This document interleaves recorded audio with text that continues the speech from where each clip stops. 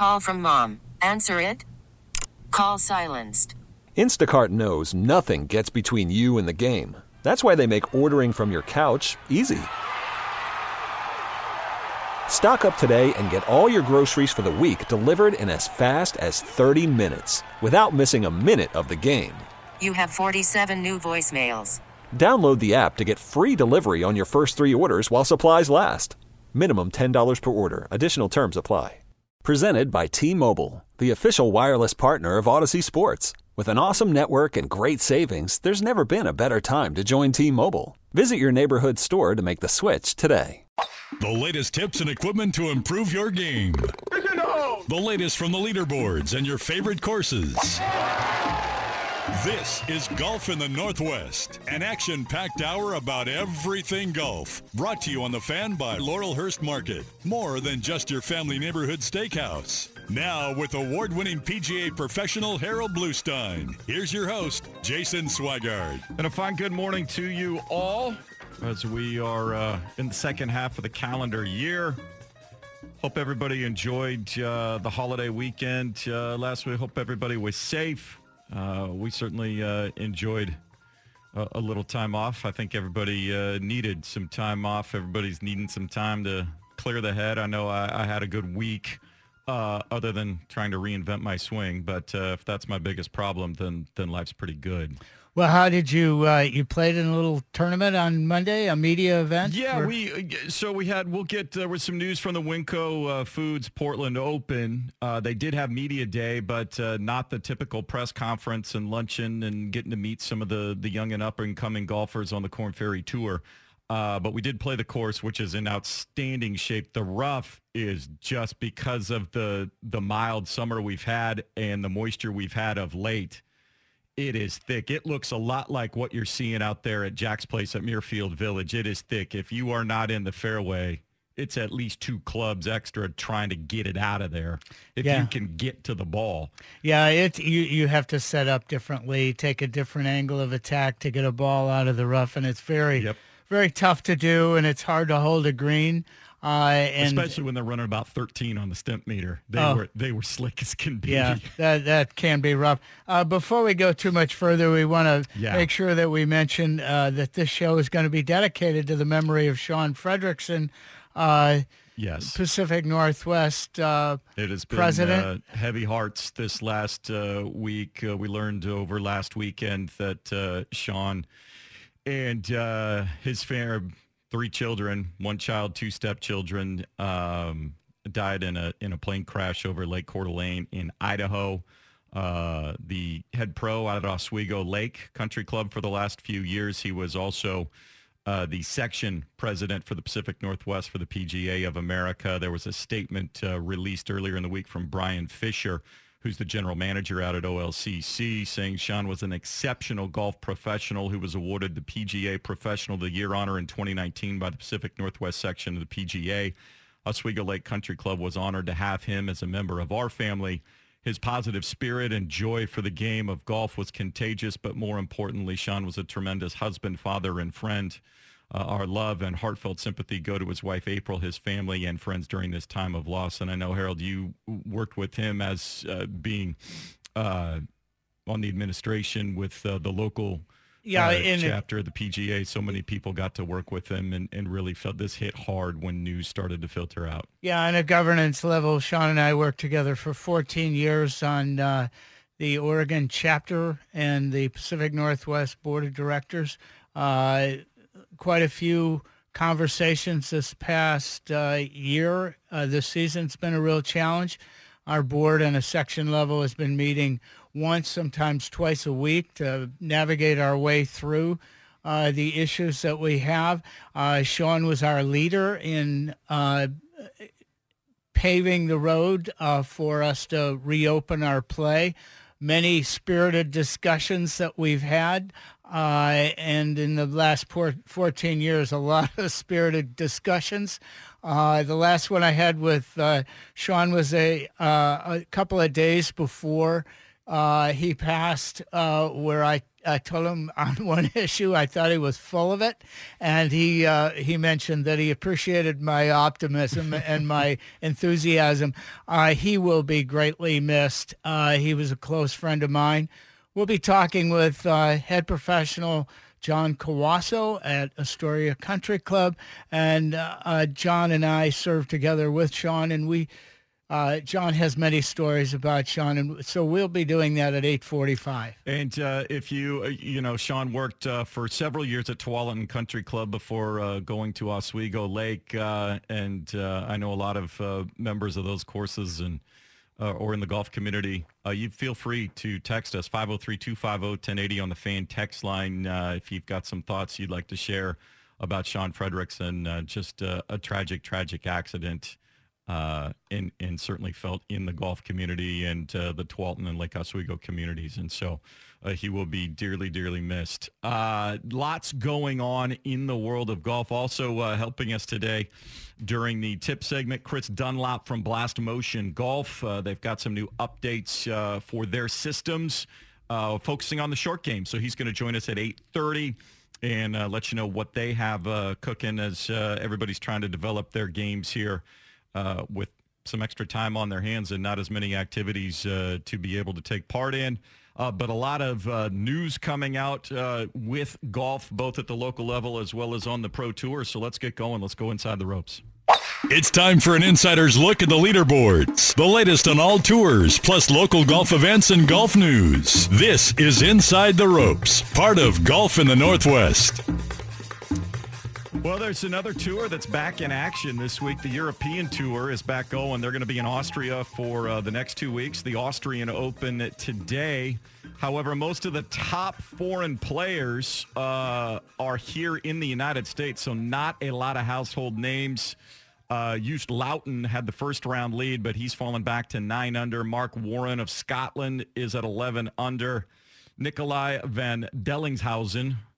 That's a great name. I know, and you're so good at pronouncing these names. I better get the German ones right, considering my heritage. So, so they are at 11 under.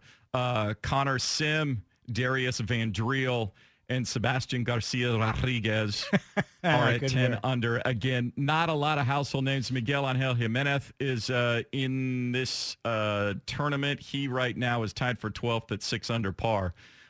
So other than a couple of names that are trying to build up more Ryder Cup points for when they play next year, we'll get to that a little later as the Ryder Cup finally realized what many had been speculating for some time, that they had a decision to make if they wanted to do it to keep the calendar preserved going forward, but they were going to have to do it without fans, and that was the one event they felt just didn't really...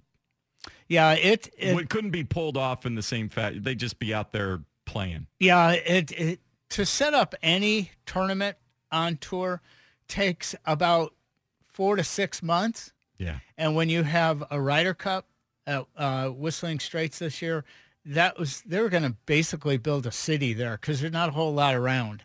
And to do that would cost millions of dollars. And there was no guarantee that with a spike in the number of positive cases around the country, that it wouldn't be canceled 2 weeks before the event. So, and with the some of the international players still over in Europe, when were they going to have to leave to come over? Right. All the pomp and circumstance that goes along with it that wouldn't be able to be done. So yeah, I think they came to the right decision. Plus, some guys really haven't played much. So what were the captains going to do as far as picking? Oh, I think they would have navigated through that just fine. Yeah. I think the issue has got to, and the repercussions are mammoth, particularly for the European Tour. They operate at a loss in the odd years where there's not a Ryder Cup, because that's their main source of income, and that's how they operate with that money. So putting off the Ryder Cup for 2021 pushes the President's Cup to 22, pushes the Ryder Cup, the European to 2023. So now the European Tour is going to be scrambling to make ends meet, and they're going to have to tighten their belt. Prize money will be cut back. A lot of things that the players are accustomed to seeing and doing are not going to be available to them. For instance, a courtesy car and things like that. Yep. So it is going to be a challenge. The word from Seth Waugh, CEO of PGA of America, said that if we get into 2021 and the Ryder Cup is again looked at as a problem to host, they will cancel it. They will not postpone it. It just won't happen. Right. And now you're talking about a real can of worms.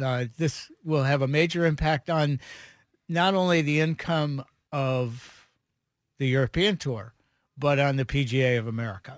No question. So it's still not out of the woods yet. The Korn Ferry Tour is in San Antonio for a couple of weeks at the TPC facility. They've got 2 different courses they'll play. They're playing the Challenge at the Canyons this week.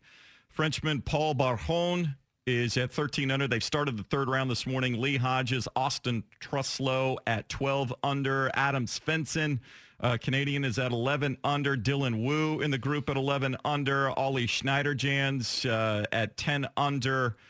Some other familiar names. Martin Pillar is in the mix at 9 under. Last week it was Will Zalatoris. You should be proud of him, a fellow Kent State Flash. Yeah.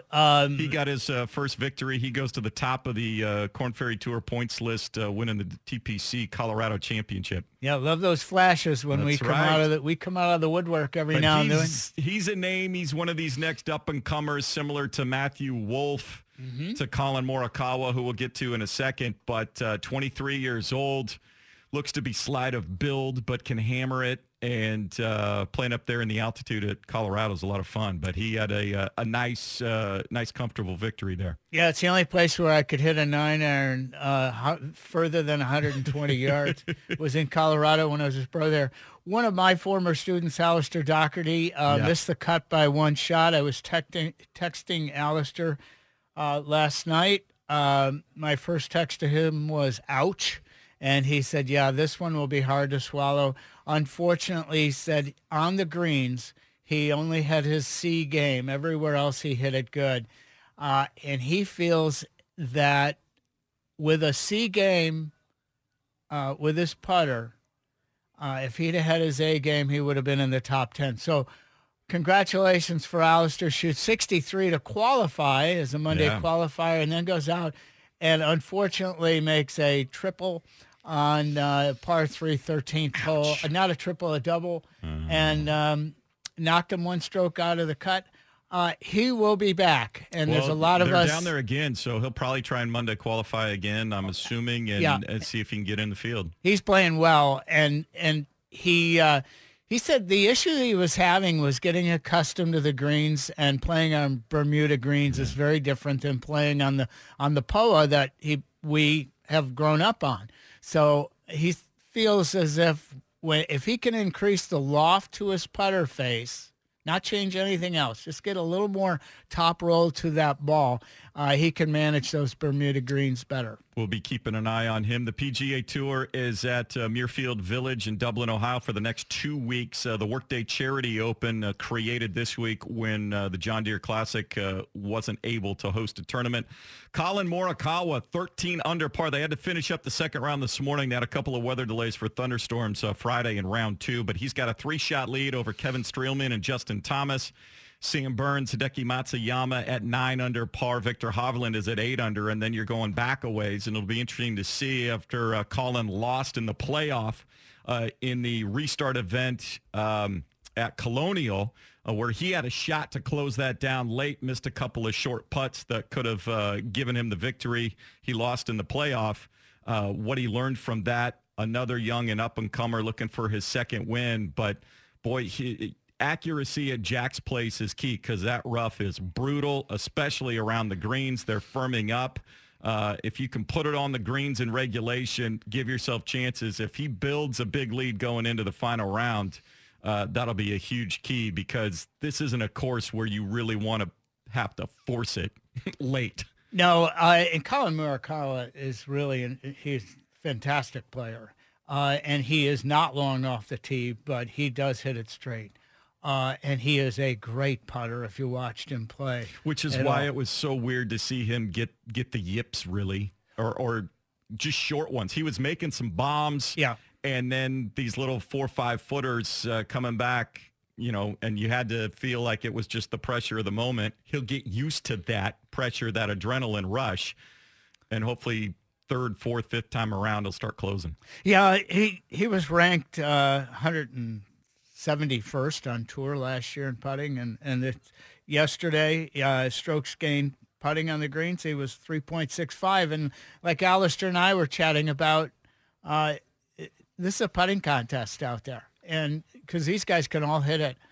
If you notice Kevin Streelman playing really well, I enjoyed last week a lot watching Matt Wolff. I am not a Bryson DeChambeau fan, and I think he proved that you can be an absolute idiot when you accost a cameraman for ruining your brand. Yeah, let's take a break. Let's come back to that. That was the big news. DeChambeau, who had finished in the top 10 since the restart, 6 or 7 in a row. He finally broke through and won, hitting it a mile off the tee. We'll see if this is just an anomaly or something that the tour feels like they're going to have to address in some fashion as we're getting going here. It's Golf in the Northwest on 1080 The Fan. 8:18 here this morning. Jason Swigart, Harold Bluestein with you. Chris Dunlop from Blast Motion Golf going to join us in our Ask the Pro segment. And then John Kawaso, who's the head pro at Astoria Country Club, going to join us at 8:45 and help maybe soothe some of the grief going on in the golf world with the passing of Sean Fredrickson last weekend. He was a good friend of his, and how important he was to the golf industry here in the Pacific Northwest. But we continue on now. Just a lot of news coming out of golf on the tours over the last week. We mentioned the Ryder Cup has been postponed for a year to 2021, hoping that they give enough time, they can come back and do it the way that they want to do it. We'll talk about the Winco Foods Portland Open here in just a moment, but we mentioned Bryson DeChambeau last week got the victory that he had been searching for during the shutdown. He bulked up, put on 25, 30 pounds. He's bombing at 350, 360. His accuracy actually with that length is pretty amazing because he is swinging out of his shoes, and there's some concern again from people who saw what Tiger did when he first came out, just being fit, taking an athletic approach to his preparation, which hadn't been traditional in golf at that point, training like he was a basketball player, a football player, a baseball player, something like that. He started launching it way past where the rest of the tour was, and golf courses freaked out and started adding length. They Tiger-proofed golf courses. I don't know how they're going to Bryson-proof. I don't think you can. Golf courses. No, I think what you might see is that Bryson DeChambeau might single-handedly bring bifurcation back into the conversation. And bifurcation is an establishment of rules governing equipment that applies to professionals and does not apply to amateurs. So the equipment you're using today, you can continue to use, but you might see a change in the golf ball or the golf equipment. This is a really thorny subject because when you talk to manufacturers, they don't really want to get involved with changing their equipment. But if they're allowed to market to the public, which is where their money's coming from, I think they can continue to encourage greater distance. But when it comes to the tour, you can't turn all these golf courses into obsolete pastures. No question. But I think what was interesting was the first few tournaments, you saw them playing courses at just around 7,000 yards. Mm-hmm. And while DeChambeau was, top 10 seemingly every week, we saw other guys that weren't particularly long right there winning them. Correct. And so, and I think what they learned from, quote, tiger-proofing courses, if you do that, you limit the field actually as to who has a shot to win. If you have to hit it 330 off the tee just to have a chance to make par, then there's how many guys that take themselves really out of contention of winning. If you shorten it and provide courses that have different ways to get around them, so all the top professionals have a chance, yeah, he might hit it 360 down there, but I only have to be 290 off the tee and still give myself a chance to score. Well, some of the golf courses, the more traditional golf courses that provide that, Harbor Town is one of them. Harbor Town, Colonial. Correct. We saw TPC, River Highlands up there at the Travelers. Correct. We don't want to lose these traditional golf courses at all. They are a great test of golf.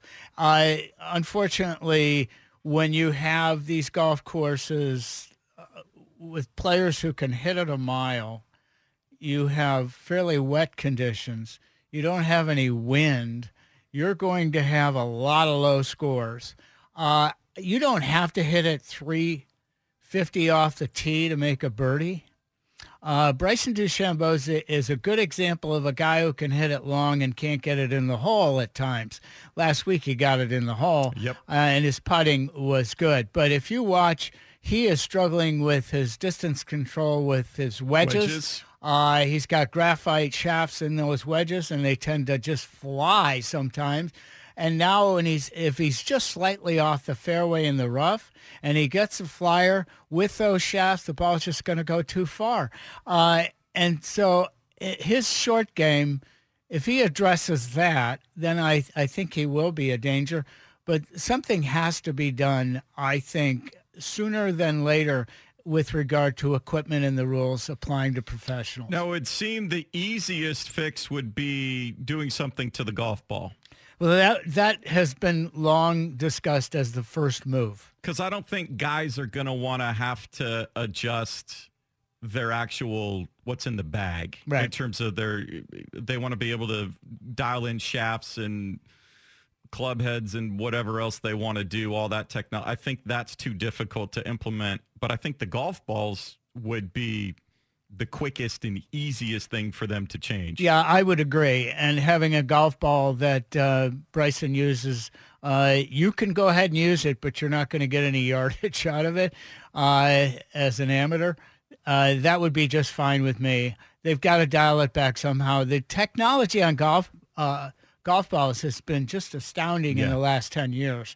And at least since I've been playing back when we were hitting gutta purchase, things have changed quite a bit. Didn't they still have chicken feathers in the balls when you started? Yes. Okay. But chicken goose, I don't remember what we were using. We were using feathers of some sort and steaming them and stuffing them into leather pouches and calling them golf balls.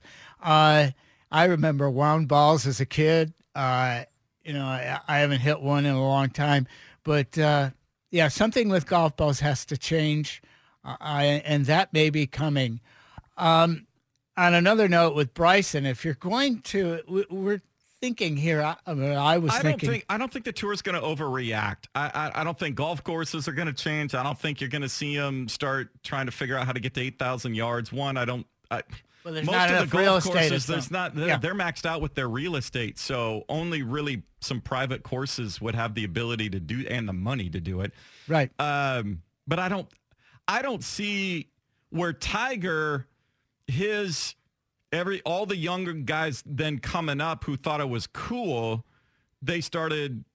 athletes started taking up golf at a younger age. That was the difference there. Bryson's so unique. Plus his swing is so unique. His approach to it, the technical, the scientific method that he applies to it. I don't think too many guys can just easily adopt that if they wanted to. Yeah, I think this is an anomaly rather than a trend. Right. Yeah, me personally, limit the numbers for me. I want to be able to play golf. I play more by feel. I learn by visually mimicking other players. Numbers help, but I don't want too many. This is a guy that relies on numbers. But I did want to mention something that I was thinking about early this morning, that when there's a time in our lives, 21, 22, in our early 20s, where we're really trying to make a mark and an impression. I think that's what Bryson's trying to do. But there does come a time when your legacy has something to do with it. And now this brings in Sean Fredrickson and how we think of his legacy. How will Bryson be thought of in the future? As I get older, I think about what I've made a certain mark. How are people going to remember me? I know from,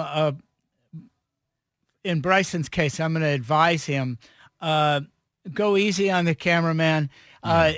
When you slam a club down or drop an F-bomb, it is not an accident. You did it overtly, and that's something that you have to accept and not blame on someone else. I would argue that makes him more relatable to the average golfer. Tiger did that for years. It didn't affect him. Yes, but Tiger, he accepted the fine. He just said, yes, I accept the fine. I do it. He didn't go up to a cameraman and say, stop videoing me because you're ruining my brand. It's just say, yep, I lost it. It happens. I'm not proud of it. I'm trying to work on it, but I'm trying to win out there. And sometimes.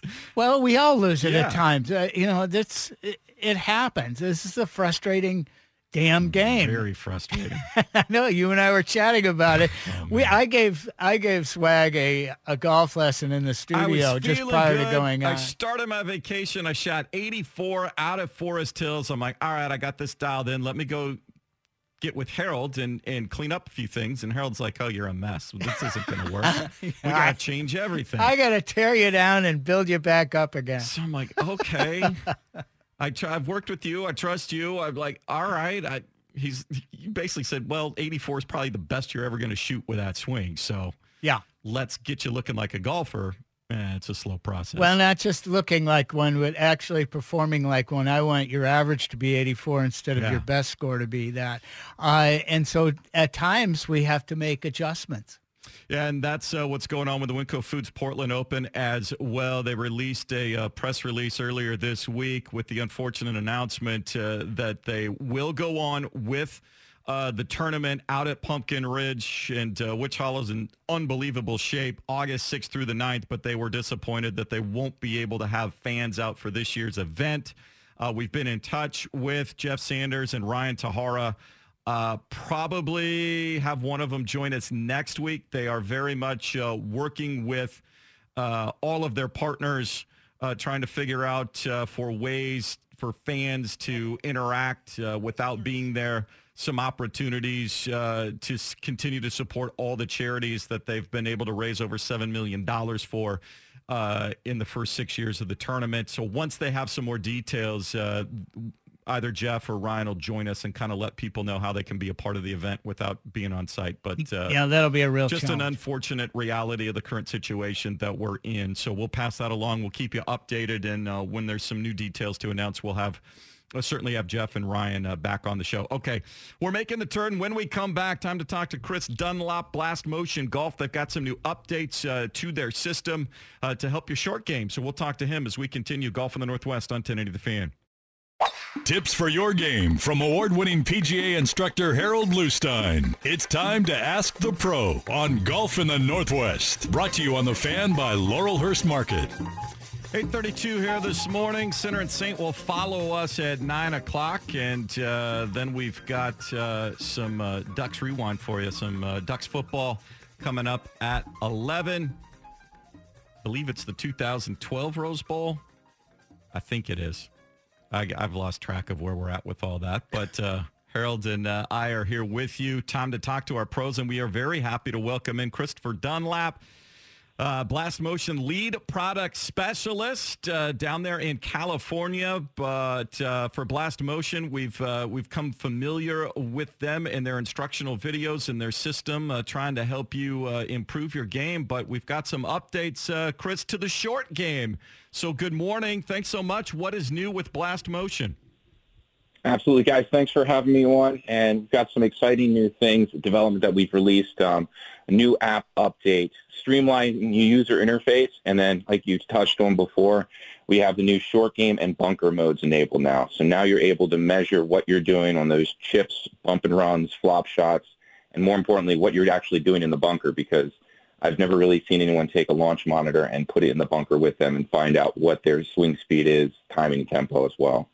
So, Chris, good morning. Let's backtrack for just a moment and explain what the Blast Motion sensor is, how we attach it to our club, and how it first started.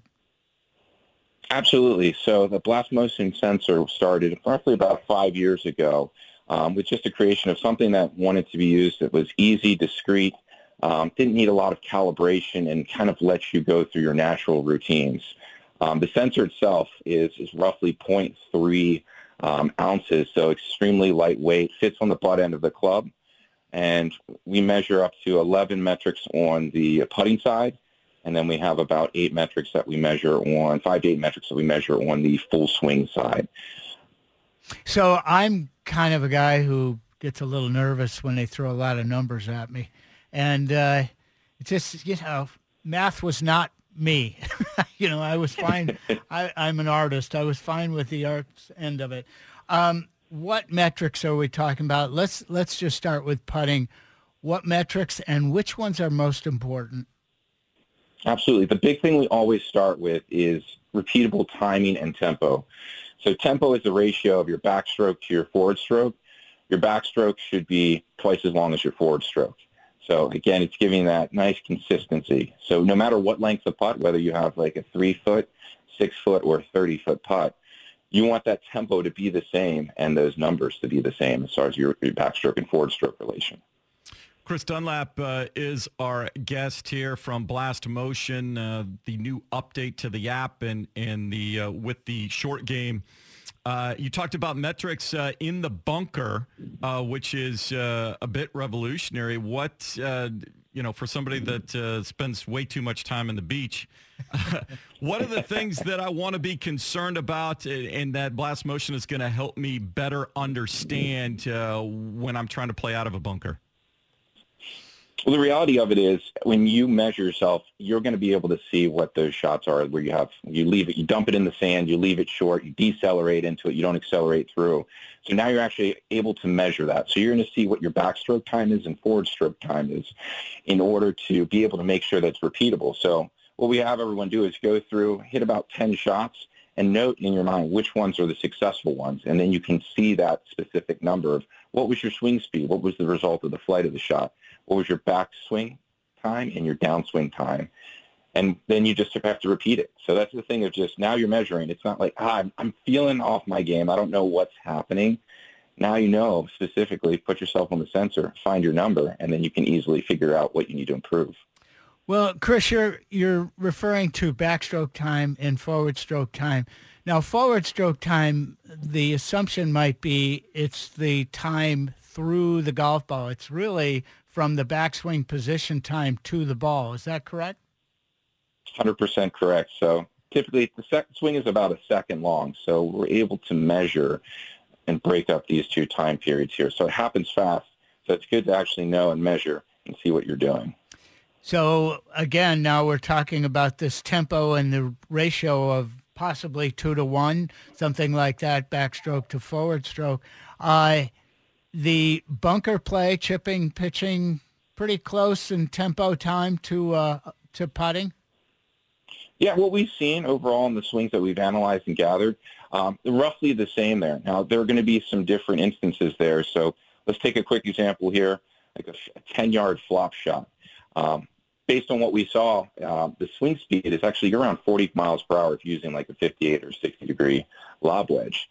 So easily looking at that number, if someone's under the 40 mile per hour swing speed, let's say they're 30, they're going to be leaving it short. Let's say they're going to be 43 miles per hour, they're going to be long on that. So again, it's kind of dialing in what your swing speed is and keeping that tempo consistent. And so for maybe the less accomplished golfer and kind of avid, but that mid to upper handicap, with Blast Motion, is there a way to take all this data and figure out how to utilize it? Some help in that? Is that something that they want to do with their instructor to help them kind of understand taking the raw data and turning it into something tangible they can go back to the golf course with? Absolutely. It's great working with a professional. We also have inside here session titles. So what you can do at the end and the conclusion of your session, you can stop and you can see what your averages are. You can find out what your average, your high, low, and kind of any inconsistencies. So you can really see the big picture. If you're all over the place, it's going to be very clear as far as what you need to work on for it. Well, and we're talking about metrics, but actually Blast is a field-based, as an instructor, it's a field-based training system with great explanations. On the website, you have videos, and those videos by Brad Faxon have been really helpful to me personally to understand what speed control is and what the backstroke and forward stroke times mean. But there's some other issues that those videos cover. For instance, speed, change of loft. So we have a player, I've taught players who kind of scoop at the ball with a wedge shot, increasing their 58-degree wedge to about 70 degrees. I wonder why the ball almost hits them in the chin. So there's other metrics there that can be very important. Which ones do you like in addition to the tempo? So a new one that we've actually added to the app for short game and full swing side is the angle of attack. So we have a very simple one where it just tells you if you're level, down, or up. But then we also have a metric layout that gives you a great graphical representation of how steep you are. So what you touched on there, a lot of amateur golfers, they have issues where they're adding too much loft to the club or they're getting too steep coming down, the club's getting stuck in the ground. So we have a really simple, easy way of just letting them know of potentially shallowing the club out, using the bounce of the wedge more effectively, and possibly even switching to a club that's easier. Instead of bringing your 60-degree out every single time, maybe try your pitching wedge or maybe even 9-iron even. Chris Dunlop here with Blast Motion Golf. They've got their new update. Now, is this just for Apple or Android? Is the update good on both of them? And where do they want to go to get more information? Absolutely. So currently the 4.10 update, that's just for our iOS. Our Android team is currently working on an update for all Android devices. So take a look on our website, blastmotion.com. We're also running a special, too, if you use the code REMOTE2020. That will take the sensor from $150 to $89.99. There you go. We appreciate it so much. Thanks so much for taking some time for us. And again, blastmotion.com. Click on the golf portion of it for the updates. And hopefully we can help you shave a few strokes off your game. Absolutely. Guys, thank you so much for having me on. You bet. Thank you very much, Chris. And I know, Harold, this is something that you're very familiar with. You always check out all this new technology stuff to find out as an instructor, okay, what's actually useful, what's going to give me information that I can implement into my game to make it better. Yeah, I'm always looking at, as you say, gathering new things, and I toss them out. But I'm also looking at things that are affordable for my students to purchase. You know, at $89.95, this is a great product. I've been using it for 5 years. It has... and I was just using it the other day for my putting. I was having a little problem with I get a little quick in the forward motion, thinking I've got to accelerate through the ball. And actually that's the opposite is true, where Blast Motion will give me a better tempo. And it just reconnected me to a proper tempo. I ordered the new one because I've been having trouble with those little sticking the club in the ground or hitting the ball on the forehead as it shoots across the green, and with my short game. So I need something like this to help me with my tempo, and I can't wait to get it. Well, and I'll be curious what you think of it, and if that's something that, as you say, you're looking for things that are investments, one that are reasonable, but that are going to provide value and aren't just gimmicks. Yeah, they've got to last a while. Yeah. Something that you can say, I can use it today, I can use it tomorrow, I can use it in 3 years. And like I said, I've been using it for 5. So there you go. Again, blastmotion.com is where you want to go and get more information on that. When we come back, John Cawasso, the head pro at Astoria Country Club, going to join us and give his memory of his good friend Sean Fredrickson, golf pro at Oswego Lake Country Club. We lost in a tragic accident last week, and what he meant to the game here and the industry in the Pacific Northwest. We'll wrap up there as we continue on to Golf in the Northwest on 1080 The Fan. Which new driver is best for your game? Who makes the best golf gear? Where should you take your next golf vacation? Which local course should you get to know better? This is the Business of Golf every week on Golf in the Northwest on 1080 The Fan. Well, the golf industry lost a rising star, a passionate steward, and great friend this past weekend here in the Pacific Northwest. Sean Fredrickson and his 3 kids unfortunately lost in a tragic plane crash at Lake Coeur d'Alene. And the news hit hard throughout the Pacific Northwest as he was the president of the Pacific Northwest section of the PGA. Working at Oswego Lake the last few years. After 14 years at Tualatin Country Club, he had established so many wonderful relationships with other professionals and players throughout the Pacific Northwest, and here to help people understand what Sean's imprint on the game was and how sorely he will be missed. We are very pleased to welcome the head pro of Astoria Country Club, John Cawasso, this morning. John, thank you so much for taking a few minutes to call in this morning, and I'll just start with when the news hit you and some of the thoughts that initially you went through in thinking of Sean and his family. Well, good morning. When I got the news late last Sunday, about 10:30 at night, and it was nothing had been confirmed at that point, and it was, of course, shocking, and, I was just praying that it wouldn't be true. But as the next day unwound and all the facts came out, it's a surreal situation. I mean, being a golf pro out here on the Oregon coast, I'd never imagined I'd have a good friend, killed in a plane crash. It's one of the most difficult and odd situations I've ever been involved in. Well, John, you and I and Sean and Mark Keating and, Brian Tunstall and a bunch of us have served on the governance level for a lot of years. And we've been through a lot of meetings and a lot of spirited conversations. Sean was a different kind of leader than you and I, and gratefully so. Can you share some of his qualities as a leader? Harold, you're right on the money. He's definitely different than you and I. You and I both kind of wear our emotions on our sleeve and tend to have knee-jerk reactions. He was always level-headed. I think his greatest quality as a leader was his ability to listen and listen to all sides, and then he was able to process the information quickly and make smart, quick decisions.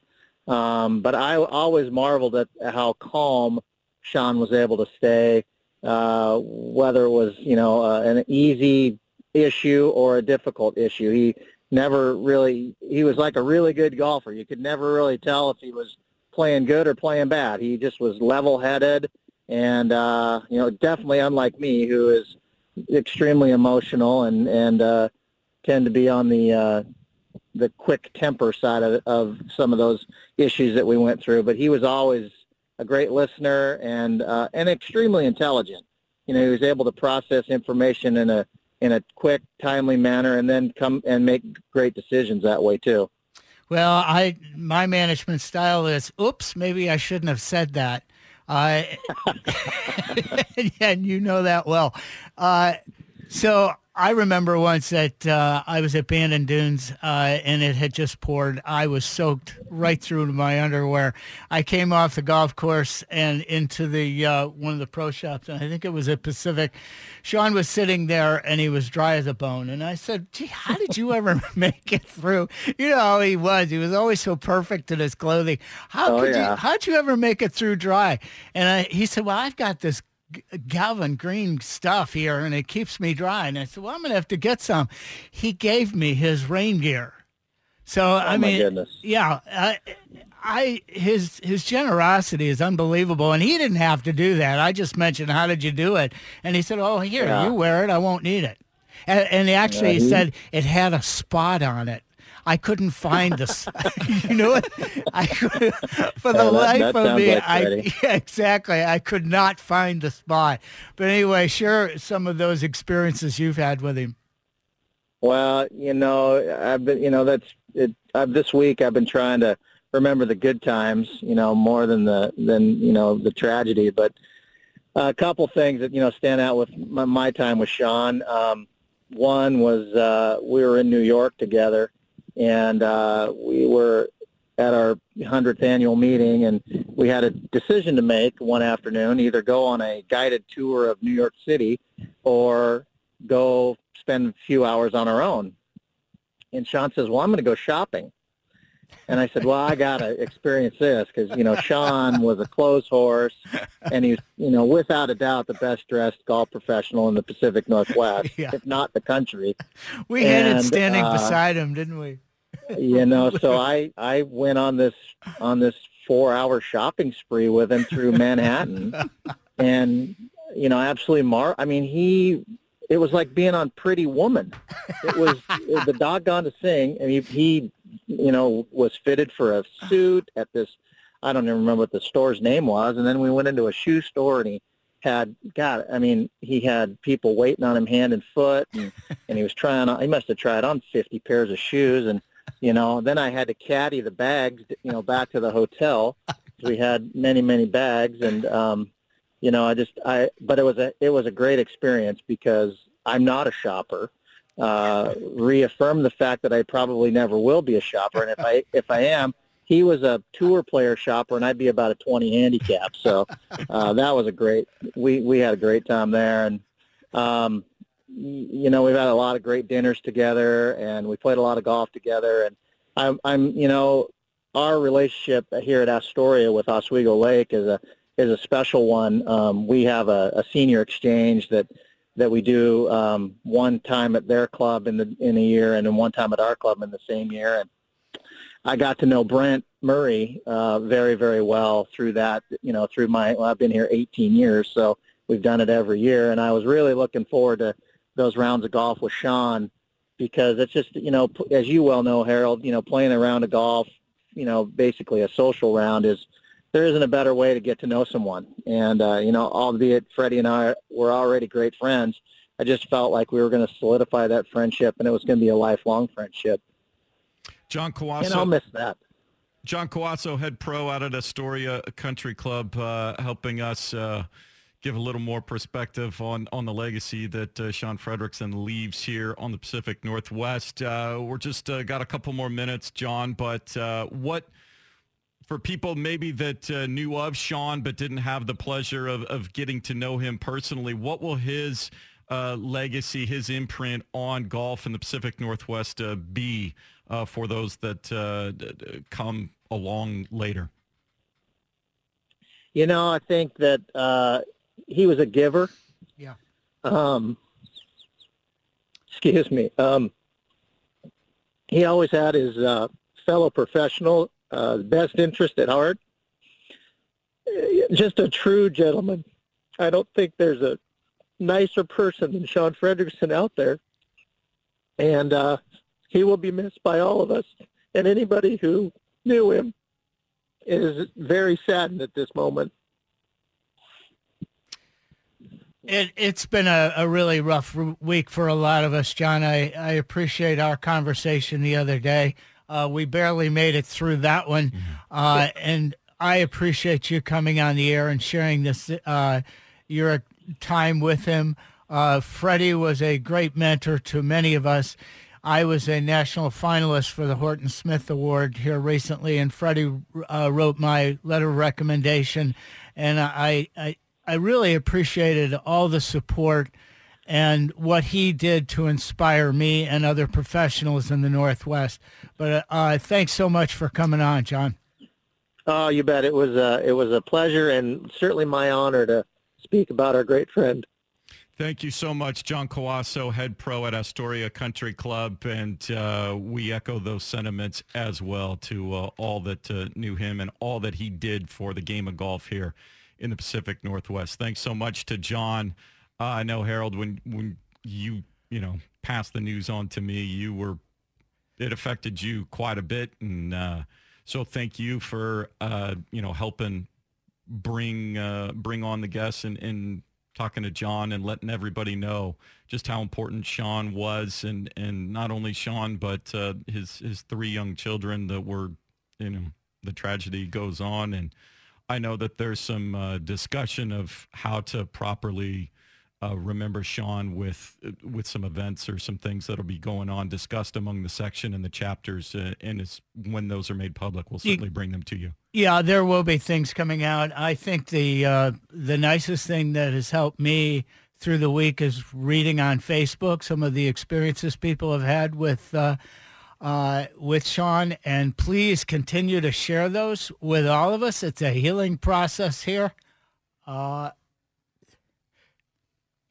Yep, I know, Harold. Thanks so much. And again, our hearts go out to Sean Fredrickson and his family and friends around Oswego Lake, around the Tualatin Country Club, and keep a warm thought for him and his family when you're playing this weekend. That'll do it for us. Sinner and Saint is up next. For Harold, I'm Jason. Hit him straight.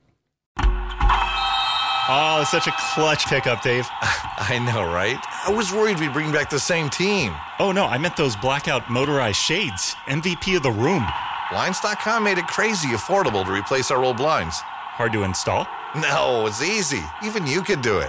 Nice. I installed these and then got some for my mom, too. What, you fly across the country to do the install? Nope. Blinds.com can do it all. All she had to do was pick what she wanted. She talked to a design consultant for free and scheduled a professional measure and install. Look at you, Hall of Fame son. Oh, I just picked the winning team. They're the #1 online retailer of custom window coverings in the world. Oh, Blinds.com is the GOAT. The GOAT. He shoots. He scores. Go to Blinds.com for up to 45% off and a 100% satisfaction guarantee. Go right now for up to 45% off at Blinds.com. Blinds.com. Rules and restrictions may apply.